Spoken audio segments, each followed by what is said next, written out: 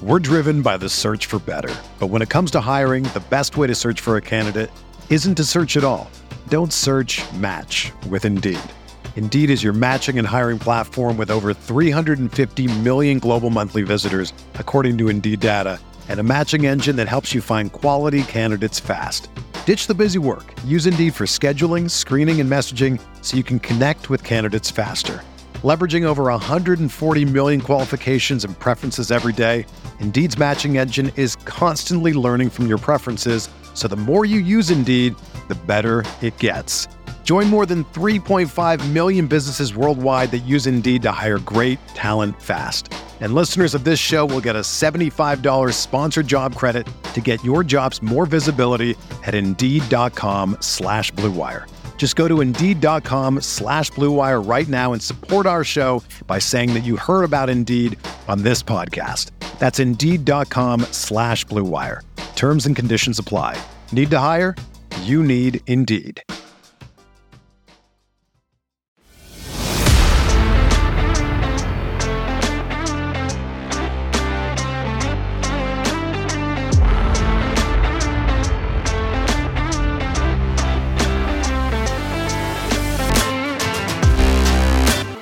This week's edition of the People I Sort of Know podcast. I'm Chase Parham, and this week we're going to talk with Andrea Hickerson. She's the Ole Miss School of Journalism and New Media Dean. She's been on the job since July 1st, just starting her second semester here in Oxford. So we're going to talk a good bit about education, journalism education, the field of journalism, what's next, and much more. Also get her impressions of Ole Miss and the city of Oxford to this point. She was previously at the University of South Carolina, where she was the director of their journalism and media department. She was an associate dean there, and she spent a long time in Rochester, New York, as well on the faculty at RIT. So we're going to talk with her here coming up on this edition of the show. I've enjoyed talking to her to this point and during her time in Oxford, and we'll get to it now. So here is Andrea Hickerson, the dean for the Ole Miss School of Journalism and New Media. Andrea Hickerson now joining us. Thanks for the time today. It's on a Friday as just getting back into session. First week back in school. You had your first semester last year after getting here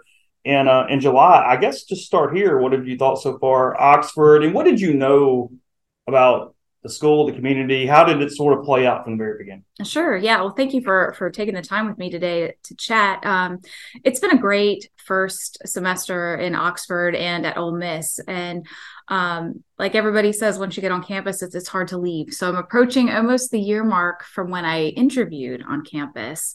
And, you know, the number one thing that strikes me is what a creative space it is, that I feel like here people are really collaborative and they want to get things done and they're really here to help people. And that's a really great space to be in. It's not a place where I'm looking to maintain something. It's a place where we're looking to grow and make it constantly exciting. And the students are here for that. They are bringing that life to us and constantly pushing us to be better. And it's just been really great to be part of this community and the energy that it has. What does the process look like with taking a job like this? I mean, when from you say a year ago when you interviewed, or what that looks like, how long of a process, and how does it even come on your radar? Yeah, that's a good question. So it is a long process. So in this case, sometimes universities use executive search companies, and that was the case in this situation. And I thought, well, gee, that sounds really fun. I knew that they had a great history of doing journalism here. And so that was kind of the initial kind of stick your toe in. But also when I came here, I was really open-minded. I didn't know what I was going to find, right? And you're looking for a fit as well as to a program. Like, this is a good match for me personally and for this group of people. And I was really struck with how open everybody was on the interview. And that was both with my colleagues and with the students that I met and with the administration, that I felt like it was a place where they were looking, again, to collaborate and make things. And they weren't looking to hire a particular type of person. They were looking for someone who could come in and take it to the next level. So let's see, I interviewed in February. And then normally they bring in several candidates into a pretty grueling period of 2 days where you do presentations, you meet in small groups, large groups. It can be fairly exhausting. And then it probably takes 3 or 4 weeks at least afterwards, depending on when you come in, to hear back about things. And it can take just a very long time, which I guess is good news, because if you have to move and uproot a family like I did, it does give you a lot of time to do that. And so we bought a house before we moved here online, believe it or not, because I know the Oxford housing market is very tight. But I have to say, I have no regrets about that. I was happy to have that done and didn't want to be starting a new job and finding a house at the same time.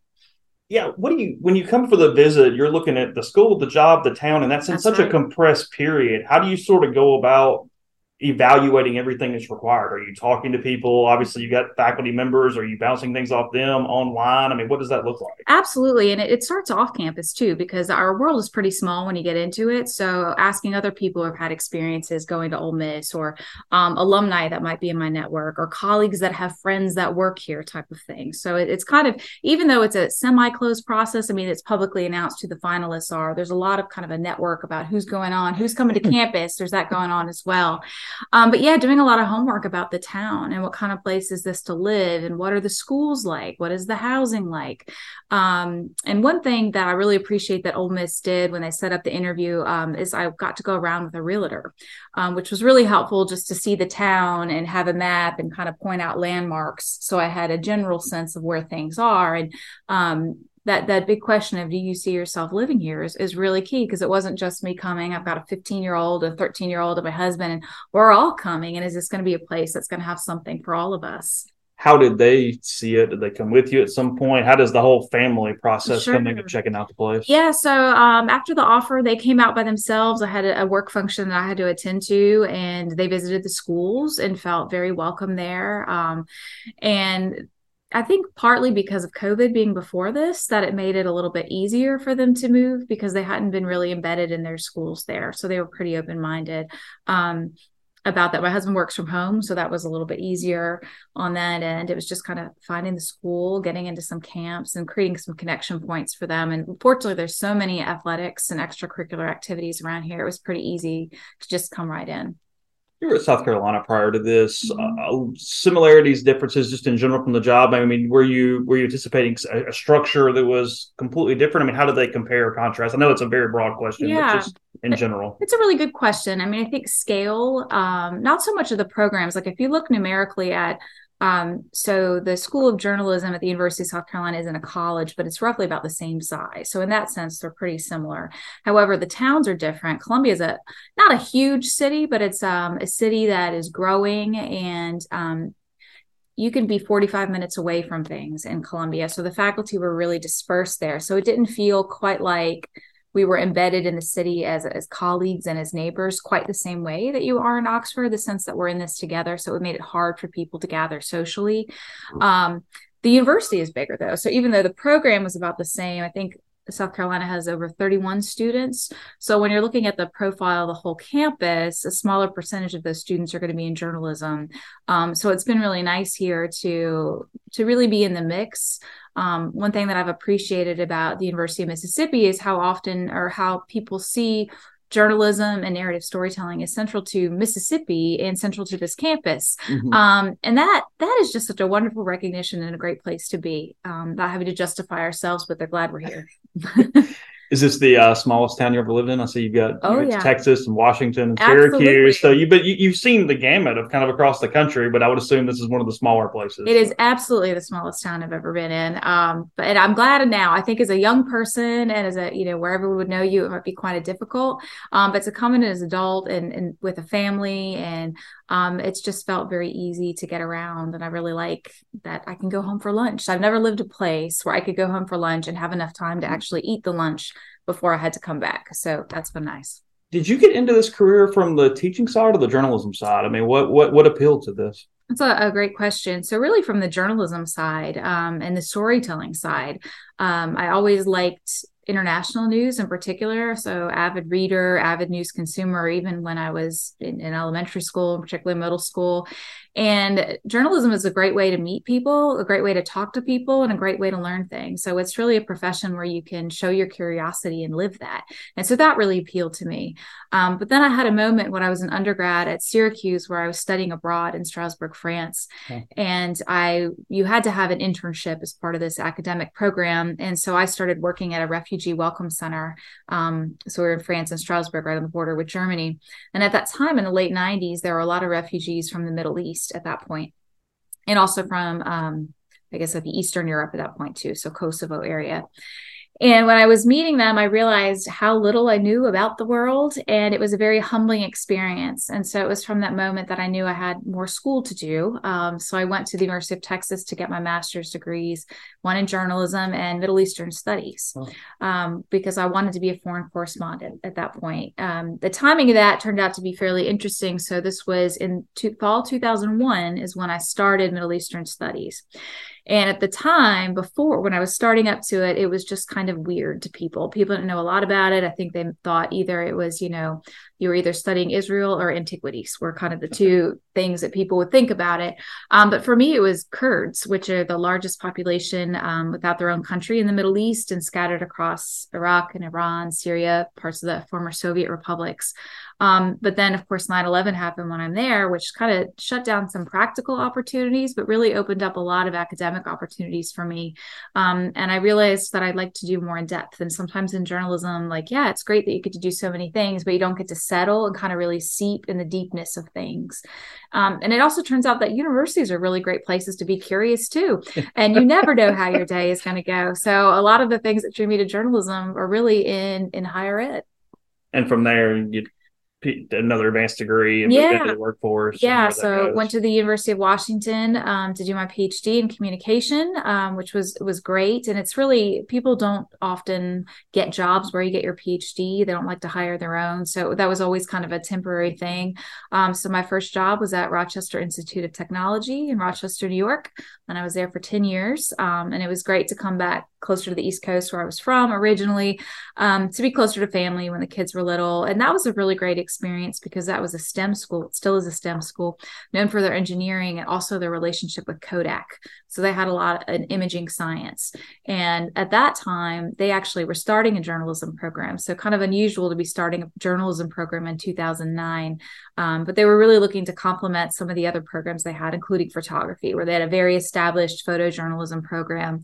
And I think that really set the tone for my career of being in a place where I could make things up, and being encouraged to do that and go talk to someone in photography, talk to someone in business. And I learned a lot of the relationship between journalism and communication and kind of those technical skill sets that I still rely on today, and are really informing the vision that I have here at the University of Mississippi. Do you still study where does Middle East still stay in your interest level at this point? I mean, I still read about it a lot. A few years ago, actually, I was able to go to Northern Iraq. It was with a peace group.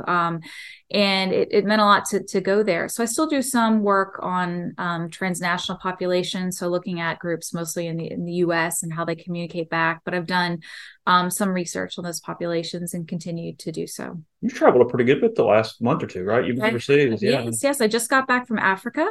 One thing that's really neat about the integrated marketing program at the University of Mississippi is we have a cohort from Ethiopian Airlines. And so these were people kind of at all levels at the airline that came and did the whole master's degree program, or they did it online, but they participated in our regular master's degree program. They participated in graduation. They had the opportunity to be here last year. But we went over to see them in their element and also hopefully with the idea of growing that program. But I was deeply impressed with the company and their operations. Ethiopian Airlines actually runs its own university there. They're the largest African-owned airline, but they also own the airport. The university, they're training pilots, they're training air traffic controllers, and actually some of the graduates of our program are now running their IMC department for the airline. So it was really rewarding to see that. And also they do a lot of cargo, which I didn't realize. They were really instrumental in distributing COVID vaccines throughout Africa. Wow. Mm-hmm. Okay. That's pretty good. Yeah. That's interesting. Yeah. You mentioned the IMC program, obviously here broken up into journalism, integrated marketing communications inside the School of Journalism and New Media, just in general. And I know it's probably a long-winded answer, but journalism and education today, with the way media is just in general, what are you hoping to be the base skill sets for journalism students when they come through the program? It's an interesting question because I feel like there's a lot of fads in journalism education over time, and at times it can feel like a pile on, right? So when I was in journalism school, I majored in newspaper journalism. I don't think that major actually exists anymore. I'm pretty sure it doesn't. But I was not required to do design. I was not doing coding. I think I took maybe one photography course. It was really reporting and writing. And those are still the core things. I'd say reporting, doing interviews, and writing. And so that are the backbone and will forever be the backbone of that. And that's why I like to tell people that journalism is a good generalist degree, that you will get jobs with those skill sets. If you know how to write concisely, talk to people, get it accurate, you'll be fine. And in terms of other skills, I think having visual literacy is really good. And I use visual kind of broadly because it shifts a lot. And we have seen a lot of changes in that, whether you're doing video or whether you're doing audio or who knows what, slideshows with music was a thing for a while. All of those are relevant, but not everybody's going to be good at everything. And so I think that's it, is having some kind of literacy or competency in those things. Another key thing that I think is non-negotiable at this point, but journalism education is still trying to catch up with, is data literacy. So the old joke was people went into journalism because they didn't want to do math. Sure. And that is just unrealistic. It probably always was. But, being able to look at spreadsheets, to be able to scrape data from government websites, make visualizations about them are really core functions of journalism these days. And that's where the higher paying journalism jobs are, in computer assisted journalism or data journalism or looking at analytics. And just not to be old man yelling at cloud or anything, but as communication seems to have weakened across the country and our world and our society and everything else, it seems that just having those base understandings and that base knowledge probably even moves you up in a little more to maybe make it even more important to have gone through those. It's a generalist degree, whether it's law school or whatever you're doing with the journalism or IMC degree. Absolutely. I mean, I think communication gets a bad rap sometimes because people don't know what it means, because it seems so basic to some people. I tell people I study communication, like, oh, like what we're doing right now. And and it's so much more difficult than that, right? And so I think, unfortunately, we're having a crisis related to facts and communication. And so it's taking our professions and holding them up in some ways higher regards. I mean, we're criticized a lot, but it's showing just how important it is, and not everybody can do it really well. So absolutely, those generalist skills, those jobs, it is law, it's sports, it is so many different things. It's business. I've had accounting companies come in here, and truly I can say is that since I've been at Mississippi, the number of people looking for graduates from our program, I almost can't meet up with the demand for people looking for interns and people looking for jobs. Because I think one thing that has shifted in the last 10 years or so is that companies now realize they need to hire people to do social media. That was something they thought just was an add-on, but they realize that is an actual job, and they realize that they need a new skill set for that, and they can find that through new graduates. Is that a growing profession to the point of, because we have intern possibilities through IMC, through social media, those things, and I get that answer a lot. What is the supply demand of true social media positions at this point? That's a good question. I mean, I think we're moving away from focusing on the platform, whether it be social media, to what are you trying to do on social media, right? So crisis communication, right? That's a big one, right? Brand management, or even personal management or personal branding, right? So all of those different things relate to social media. That's just a way people communicate. And I think where before people were asking, just traditional PR people to go over on our social media account, there's now an acknowledgement that you need a skill set to do that, and you need critical thinking with that.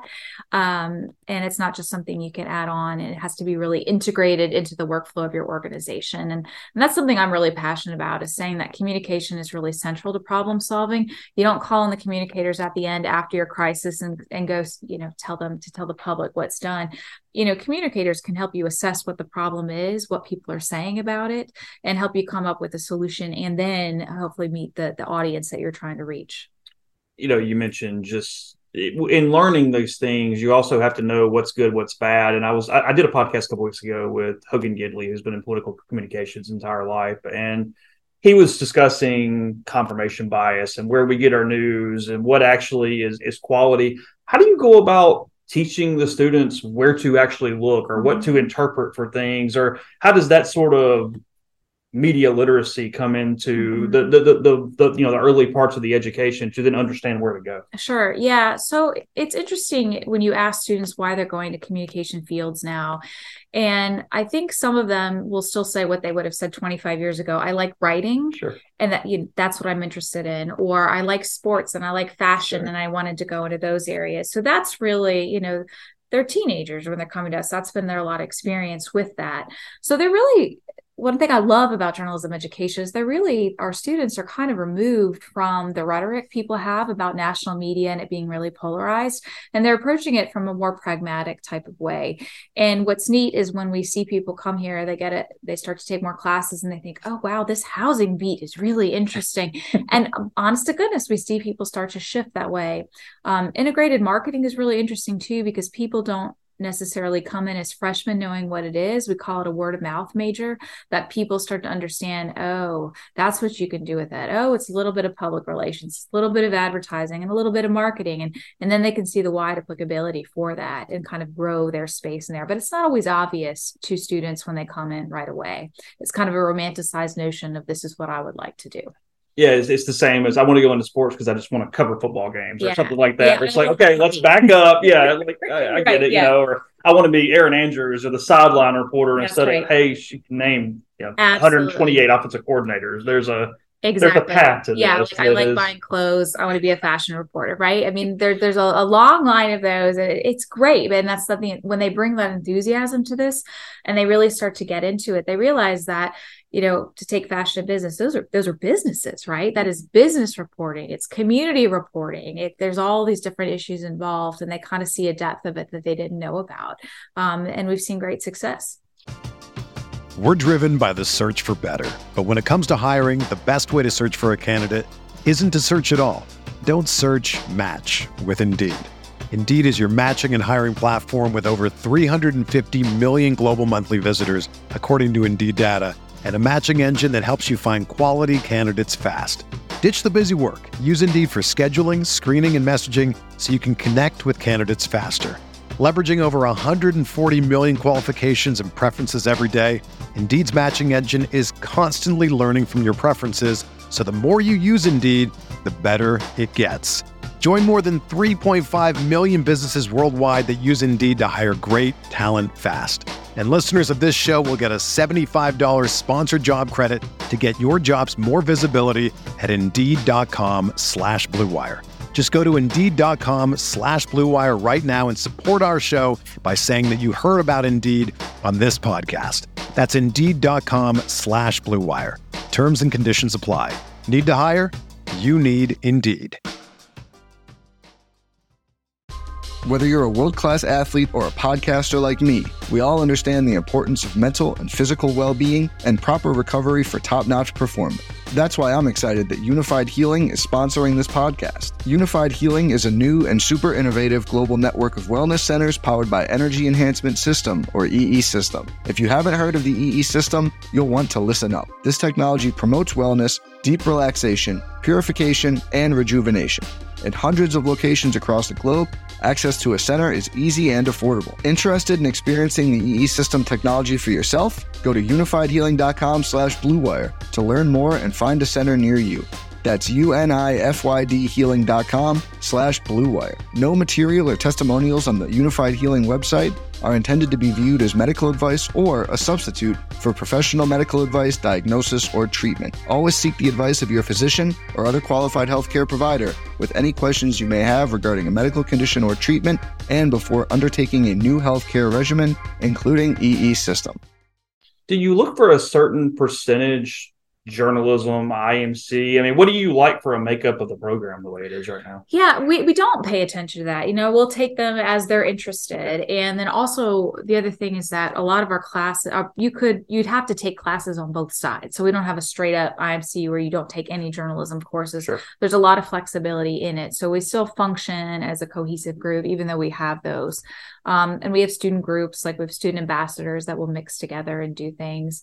And then, of course, we have the student Media Center, which is affiliated with the school, which is over in Bishop Hall, which is great because you don't even have to be one of our students or a major to participate in that. And that's been a great experience too, because I feel I'd be happy if we were the most popular minor on campus, because everyone, as I said, needs to be a better communicator. But that gives the students the opportunity on their first day on campus to go be part of a TV show or go experiment with radio or go help out with a DM. And that's pretty special. Not all journalism programs have that. Well, and to have it to that level where you get to make mistakes and there's no real repercussion or consequence of those things. I mean, I can remember that when I was here and in the Student Media Center, and Ralph Brisseth was our advisor back then, and he always would mess up. He would obviously criticize, and he was pretty hardcore and whatnot. But then he would always, his saying was, "Hey, the engineers don't put their toothpick bridges on display." And the point being, when they screw up in the engineering school, it's not front and facing where everybody's making fun of whatever at that day. So you learn a lot by that. You can get the calls from the people because there's enough real world in it. Right. To still, hey, you've got to deal with people. Absolutely. Which is so much of it. And what I also like is when things go wrong, you're still in this educational space where we can take the time to kind of take that apart about why it went wrong, because we're not feeding the same news cycle that, national, local, professional media are taking. And I think sometimes that's what gets lost when people go and get their first jobs, is that opportunity to say, okay, why was this wrong? Why was that maybe not the appropriate source for this story? Or how did it come across differently or in a way that seemed unfair? How do you sort of grade, or maybe not grade, but how do you sort of comprise the entire media landscape in the United States right now? I mean, is it one of those deals where, as I mentioned, confirmation bias or this or all the different things going on currently, I'm trying to think of the best way to put this, but as far as when you've got students going out into that workforce, where do you sort of rate, quality that is our media world today? I think if I had one word to describe the media world today, it would be confusing. Okay. Because I think it's become so muddled with people's opinions and then what is actually out there. And I think that there's a lot of good journalism happening. I think people are wrong when they say that, back when we had Walter Cronkite or, 3 major networks, things were better. They weren't better. We just didn't know what we were missing, right? I mean, there was a homogeneity to the news. There were a lot of stories that weren't getting out there. And I think we are seeing access to a lot more news now. The problem is we don't know where it's coming from necessarily. Like, there are news sites masquerading as local news that are political in nature. And a casual consumer won't be able to tell the difference or not. And then, there are a lot of news deserts. There are a lot of communities that are underserved that could be getting better news. But we have a problem, an economic problem with news. And the careers are hard to get. Some cities are not well served because people don't want to live there, or they don't have local funders to back something. So it's a complicated thing, but I think there really is good journalism out there. I think it burns people out. That's something that concerns me. It burns young talent out to have to go through layoffs so many times when you're young. But I think, places like MLK 50 in Memphis, like, there's some really interesting things going on. People just don't know about them. And it's also one of those deals where it takes a little while to get to livable wages at times, or they've got to stick in it for the road as it gets up or moves into whatever it is that puts them into a good spot financially, or even just to start their family or whatever it is they're doing in that realm. Yeah, I mean, even back when I was in journalism school, people would go work for companies and you would feel reasonably, okay, once I get in this company, I can stay at affiliates or I can go to the chain of papers, right? And that's less and less the case right now. And so we do have to teach a skill set of students to be resilient. We could probably do better. I mean, this journalism education generally is preparing people to freelance careers or function as small businesses themselves.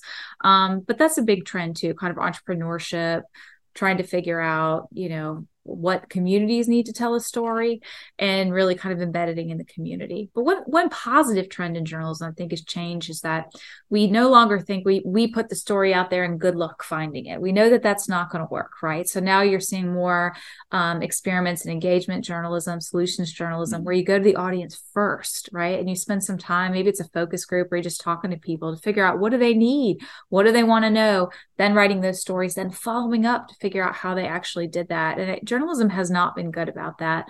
But I think we're being a bit more thoughtful about it. But again, if we don't have the business model to support that work, because it is hard work. And that's one thing that frustrates me talking to people that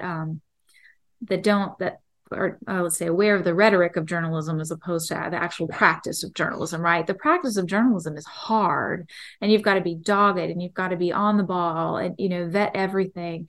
It's not people just sitting there making up ideas. Good journalism, and you have to, once people realize that, they can come along. But we're not really good about telling people what journalism is, deciphering the difference between the two, and just leaving it up to the general public to know the difference. I was reading, maybe it was this week, maybe it was the internet last week, a story, maybe it was the New York Times, on AI and how it's affecting colleges, writing, how you get through the situation of it. What is going on there, and what level of concern is that right now? Sure.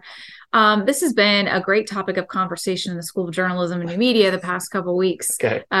So it's interesting because AI has been around for a while. Sure. But it's just finally, I think with the ChatGPT is the first time that I've seen some of my colleagues be like, oh my gosh, what does this mean for me? So it was kind of out there. It was somebody else's field. But if you can have AI write things, what does that mean? And I think most of the initial conversations have been about teaching, right? How do we know that students are going to turn in authentic work? And so that's important, but it speaks to something else, is about veracity and evidence, right? Which are central to communication professions. How do you know something is what it reports to be? And so I've been working with a team of interdisciplinary researchers for, I think, 4 years now on a deepfake detection tool. So this is specifically for journalists to detect whether or not a video has been artificially manipulated. Right. And it's a really hard technical problem. So we've been going into journalism newsrooms to try to figure out how they fact check videos. And I hate to tell you, but they don't have really good processes for these yet. So there's a real need for this. So it's been out there, but a lot, I think, of journalists and have thought that AI is kind of a hypothetical problem.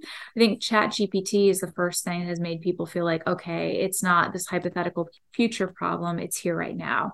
And so in terms of how we approach it in the school, it's several different ways. Is one, having an awareness of it in our teaching. Another one is, if this is the field that our students are going into and it's going to be impacted by AI, even if we ourselves are not going to be experts in AI, we need to show them how they can be aware of it. But then also there's a huge part of us that this is our moment. I really feel like actually this is our moment, because what we're seeing about AI is there's a lot of really bad AI out there, and you're always going to need a human to interpret and to go through things. And if we can educate groups of students that have an awareness and some like minimal expertise in AI, but can do the real crafting and can explain it to the public, because that's a key thing that's missing, then we're setting people up for really successful careers. And so I'm really excited about how the school can kind of lean into developments in AI more broadly to show our expertise in public communication. Because I think the Associated Press has been using some version of that for Major League Baseball recaps, or maybe it's Major League Baseball Agate or something like that for a while now, where they can do just the general, especially stats-based things, because that's so much easier to do than any type of other human element to it. From a teaching standpoint, how complicated is it to discover if somebody is using it effectively? Yeah, I don't think it's that bad. And you're right, the AP has really been ahead of the times with this, with sports and also with finance, right? So some things are pretty easy to basically auto-generate. They're scraping results from somewhere else and pushing it out there.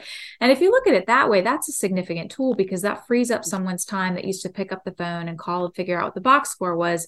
They can now be doing in-depth reporting. So I think that there are certainly tasks in communication fields that can be automated, would be very helpful to be automated. And if we look at it as a value add and just how it's changing things, that'll be fine.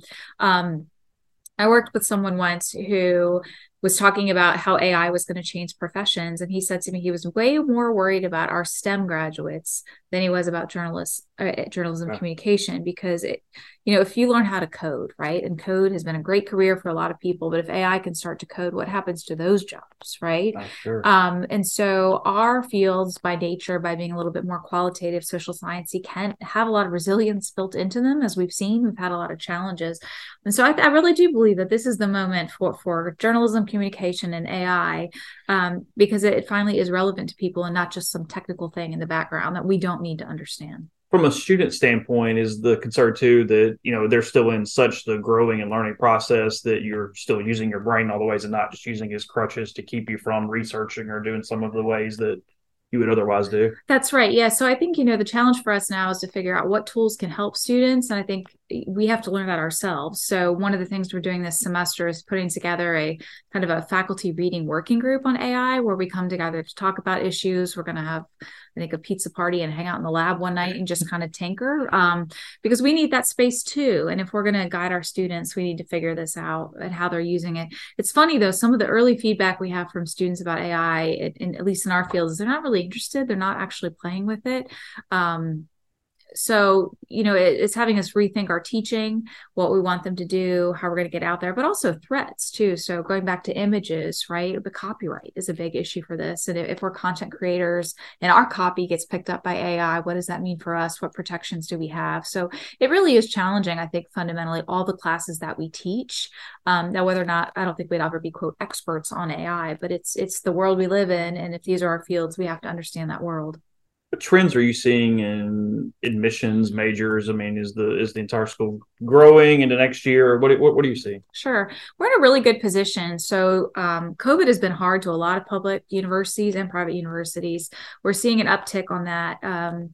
And journalism education in general has been flat or falling off.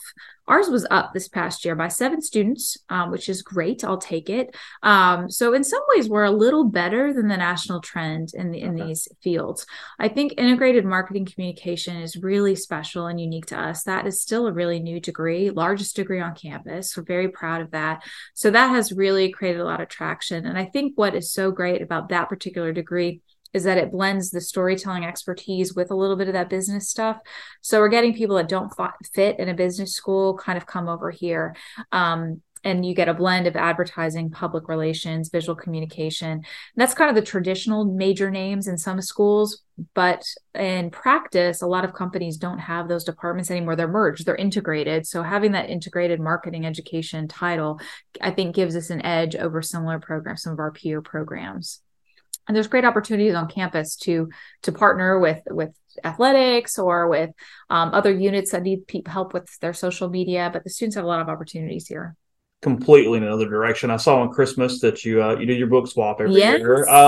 So are we drawing names of other family members? What is the process of how this plays out? This is my favorite family tradition. So we just the 4 of us, we draw names. Okay. And then you have to buy a book for that person, and we swap them on Christmas Eve. And it's always really great because everyone's excited, and we have this like couple hours we're just sitting there in our pajamas reading our books. Okay. And it's really fun, especially as the boys' tastes have changed over time, to try to figure out what they want. And it's just the best. I love it. What are you into reading?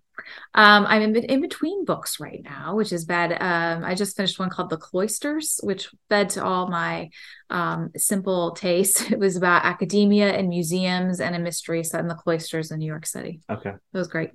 We just before we started, we're talking about running and different things. When you're running, are you podcast, music, nothing? What are you doing? Music, Okay. Mostly music stuff. Although I find that most of my music tastes are not really suitable for running. Like I like indie kind of slow stuff. And when I'm running, sometimes that just makes me want to stop. It's making me lazy. Yeah, it's like a coffee shop music, not really running music. So that, yeah, book on tape are hard because I find that I space out when I'm running too. So I'm not really listening to what it is. So that's a challenge. It's why I've I've always been like this. I will run to podcasts that are not narrative because it's just something. It's there and I can listen. Maybe it's comedy, maybe it's movie reviews, whatever, but it doesn't really matter. It's just there. Like I wouldn't think of Serial and I go, okay, I really got to pay attention or something. But I've done that, and then I've almost turned it now where audiobooks are just podcasts. I convince myself. Forever I was against audiobooks. I didn't like them, but now it's like all self-help. Okay. But it's like that's just a long podcast. Is all this? That's a 10-hour podcast on self-help. So I've gotten a little more into audiobooks finally. It's that's taken good. A little while. Yeah. I should try it again. I think I'm always daunted when they're like, this is 15 hours. I'm like, am I going to run for 15 hours? Is that enough? I will eventually, but just like in the car driving, which here you have no rush hour. That's right. You're everywhere you need in 3 minutes. So that's a little different. You came from a place in the SEC. I know you're into sports to some extent. Mm-hmm. Is it nice just to still be in a place where there's athletic programs at a high level? Absolutely. I love it. Okay. Because there's always something to do in town and it's always to go. So we've gone to a lot of basketball games. Yeah. And it's so convenient. I mean, that's not the overwhelming reason to do it. But no, it's really fun to have that energy and to see that level of play. And have it be so accessible is really a special thing. And so it's a great family activity. We've gone to volleyball. I've tried a lot of new things this year, and I'm grateful that it's so easy. Did your kids become South Carolina fans just because you were there for a little bit, or what? Not so much. Again, being there that weird COVID year. Sure. Women's basketball there, Dallin Staley. That was Sure. the heart. I have an aunt and uncle that are season ticket holders, so we went the closest to them. So that was the thing we would miss. But I mean, heck, it's been a great team here, so it's been fun. What are sort of the last thing? What are some of the goals just in journalism in general? Like, what are you trying to do? Is it enrollment? Is it changing curriculum? I mean, if you have sort of a 6, 12, 18, 24-month plan, what is that for this school? I mean, I think it's to grow our expertise with our students and with our programs. So right now we're talking about adding a third degree, which I'm pretty excited about. It looks like it'll probably be more of a critical thinking kind of topical degree, something less skills based, because we found that when some students transfer in, it can be hard for them with some of the skills classes to get out. And kind of go back to what we were saying is that communication is such an interesting field that people think they know about, but don't always know about. There's a lot of room for classes on like data in youth or data in teenagers or political communication. And we have a lot of those classes on the books, but we want to pull them out and create a degree that people can take that way. So it's really just, I think, showing people that we are a problem solving degree and we expand into a lot of different things. And then also we're really going to be on the forefront, I think, of AI and on campus. We're doing some interesting collaborations with criminal justice, looking at narrative intelligence with a company called Edge Theory and trying to figure out, what's the role for communicators in that. So sorry about that. So sorry. So I think those are some of the big things that we're looking at. And we need a new building. I can't go without saying that. So I mean, we have outgrown our space. I think even before I got here. So the Student Media Center is in a different building on campus. Sure. We've got faculty in a different building, and we want to be all together. And we've got a great spot right off the Grove. Sure. And so it would just mean the world to us to put everyone together and see what we can do when we socialize with each other more regularly and our students. How long or difficult is that to create the new major curriculum, and what does that process look like? Right. It depends, I think, on the willingness of your faculty. Truly, okay. I don't mean that in a bad way. And pressure or anything. We've had really good conversations. The faculty have come back with great energy, and I sense a real excitement in the building and, wanting to respond to the moments. So I think we could do it the new major in this particular case. I think we can do pretty quickly because we have the classes already. So it's not adding new faculty necessarily and doing it. We'd like to get to that point, but it's a pretty small step in this case. If we were to try something totally, that was not already in our wheelhouse, it would be a little bit longer, but we do have to get IHL approval and go through all those steps. So it can take a while, but we've got a lot of motivation here to do it.